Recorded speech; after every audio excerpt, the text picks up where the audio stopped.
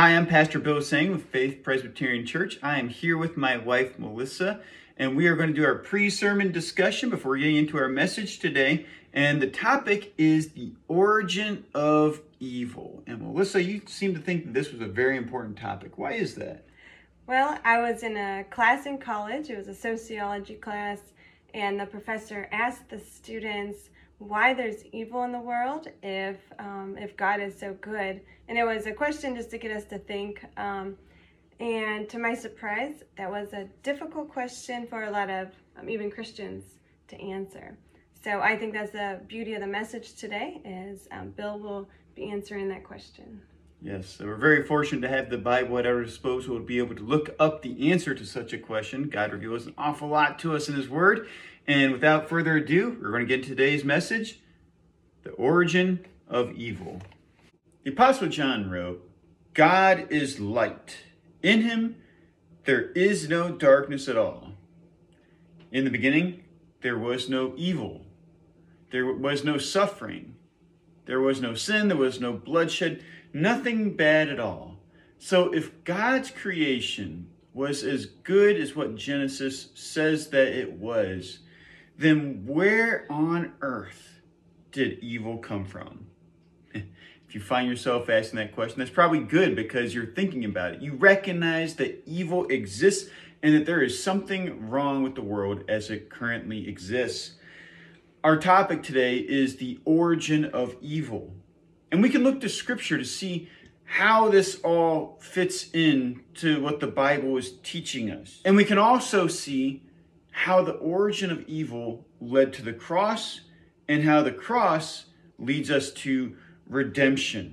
In fact, after today, you will know why it is that the cross defeated Satan.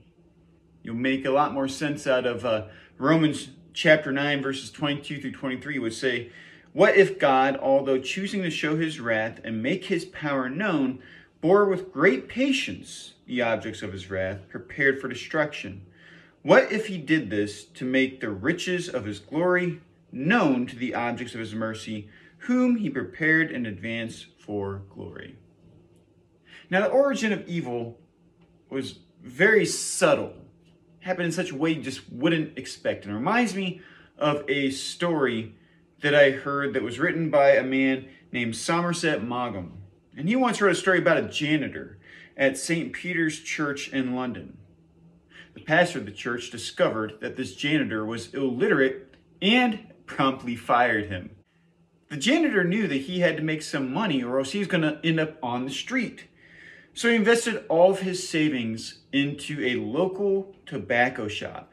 Well, it turns out it was a wise investment because the shop was very successful and it got him back on his feet well enough that he was able to buy another store and another and another. So the man became actually very prosperous as a result of his investments and eventually became wealthy.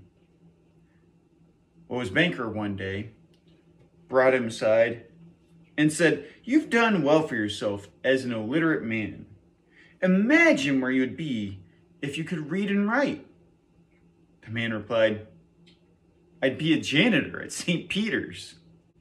So this illiterate man's unsuspecting success is similar to the emergence of evil.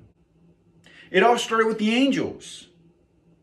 And I've got a quick question. What day were the angels created on anyway? Some people think it was the first day. Some people think it was before the first day. Others would say that it was the third or fourth day.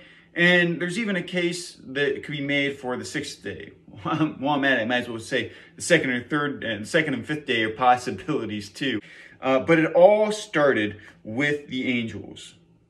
What we do know is that angels were creations of God, and they were created to be ministering spirits as revealed in Hebrews chapter 1, verse 14. So it was their duty to take care of the spiritual needs of humans. So to fulfill this role, they needed the knowledge of good and evil. And having such knowledge is actually kind of dangerous in some ways because it makes you aware of the things that are not of God. because of that, a certain angel started to notice the good in the world, but he also started to notice the beauty inside of himself, that good beauty that God gave him. He started to recognize it, and he started to get all puffed up about it. Listen to what the prophet Ezekiel says about this angel. You are the model of perfection, full of wisdom and perfect in beauty. You were in Eden, the garden of God. You were anointed a guardian cherub. You were blameless in your ways from the day you were created till wickedness was found in you. Your heart became proud on account of your beauty, and you corrupted your wisdom because of your splendor. We call this angel Satan, or the devil. And the devil plays a little game with you and I. He finds our weakness, and he uses that weakness to tempt us away from God, to tempt us to sin. And if you give in to Satan's temptations, what he then does after you sin is Satan then guilts you because of your wickedness. He makes you feel bad over it. And he also runs away and he reports you to God. He basically tells on you for the evil thing that you did.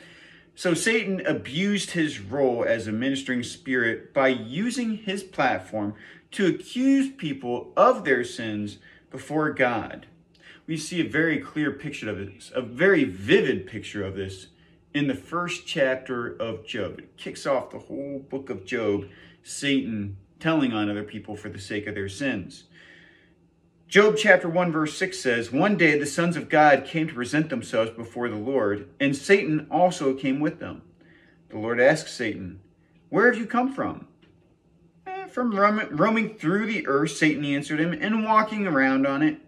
Then the Lord said to Satan, have you considered my servant Job? No one else on earth is like him, a man of perfect integrity who fears God and turns away from evil. Now, what was God's question all about? Haven't you considered my servant Job? It's almost as though that God is pointing him toward Job as a target. But the reality was that Satan was actually reporting to God to accuse people of their sins before him. God knew about that, and he knew that Satan was trying to say there's nothing good in the world that he had made. And so God points him toward this man named Job, who could withstand the devil's temptations. Now, if you're interested, Zechariah chapter 3, verse 1 is also a very interesting account of Satan accusing somebody before God. He accuses the high priest Joshua of his sins, but Joshua is able to withstand it because God redeems him. Satan accuses us before the Lord because he hates people. People are created in the image of God, and Satan hates God, and he wants to become greater than God. In fact, he hates people so much because he never wanted to serve people to begin with. Remember, he was supposed to be a ministering spirit to people, and he just thought that he was too good to do that he'd rather be the master than a servant. One day, something very interesting happened. Jesus came into the world. No longer was this a person created in the image of God. It was God himself, God in the flesh. And Satan tried to tempt him away from God, but he was God. And so he couldn't do it. Jesus was perfect in all of his ways. And this ruined Satan's little game against mankind. And you remember Jesus died on the cross. You remember what Jesus did when he died on the cross. He took upon the sins of myself. He took upon the sins of you. And he bore those on the cross and died to them.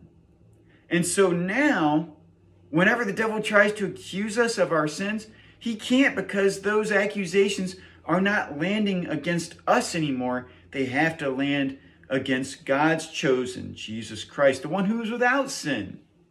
So Jesus ruined the devil's little game of accusing us before God of our sins and bringing us condemnation. And rather, Jesus has brought us salvation by taking the blame for our sins, by paying the price, and only he alone could withstand the wrath of God, could bear the sins and be glorified higher than anything else in all of creation.